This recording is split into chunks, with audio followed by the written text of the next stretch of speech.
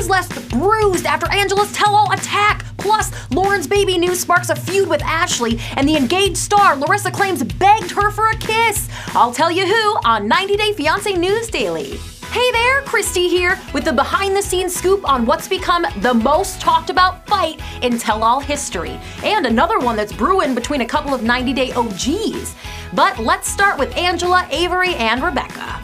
In the news biz, we say, if it bleeds, it leads. But today, if Avery's got a bruise, it's in the news. Here's the damage Omar's wife says she suffered during that tell-all scuffle with Angela. This is what they did to my foot while trying to jump my mom. Avery writes alongside the black and blue pic, I wasn't letting anyone hit my mom, she declares. Fans were kept in the dark about how dangerous the situation really was, as TLC chose not to air the full fight. But Rebecca is backing Avery up. The entire altercation was not aired, and Avery's statements are absolutely true, she says. Please do not glorify this person's behavior, Rebecca adds about Angela. So clearly, in the nearly 2 months since the tell-all was filmed, these ladies have not made nice. I wonder what'll happen next. Make sure you're subscribed to AfterBuzz's reality TV channel for all the latest.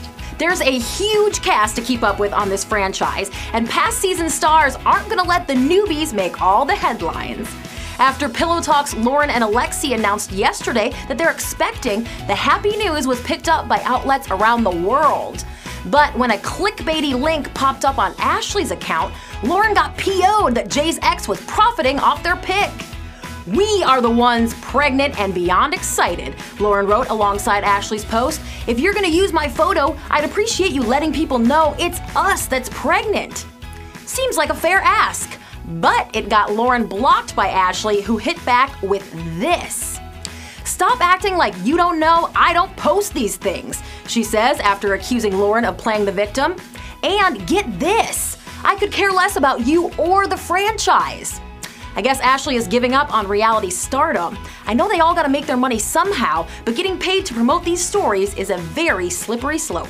Slippery like the big wet kiss Corey wanted to plant on Larissa's luscious lippies.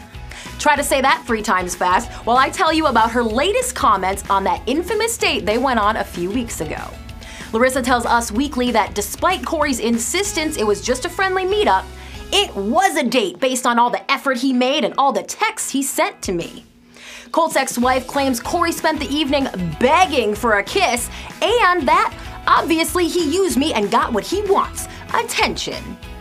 Wrapping up with her assessment that Corey and his maybe fiancée Evelyn deserve each other, Larissa says she can have him. I'm sure she's got plenty of potential suitors. Post below your comments on Larissa's love life, Angela's aggression, and the cast's clickbaity social posts. See you tomorrow for more 90 Day Fiancé News Daily. If you enjoyed our show, please enjoy this message from our sponsors. Thank you very much. We'll see you next time.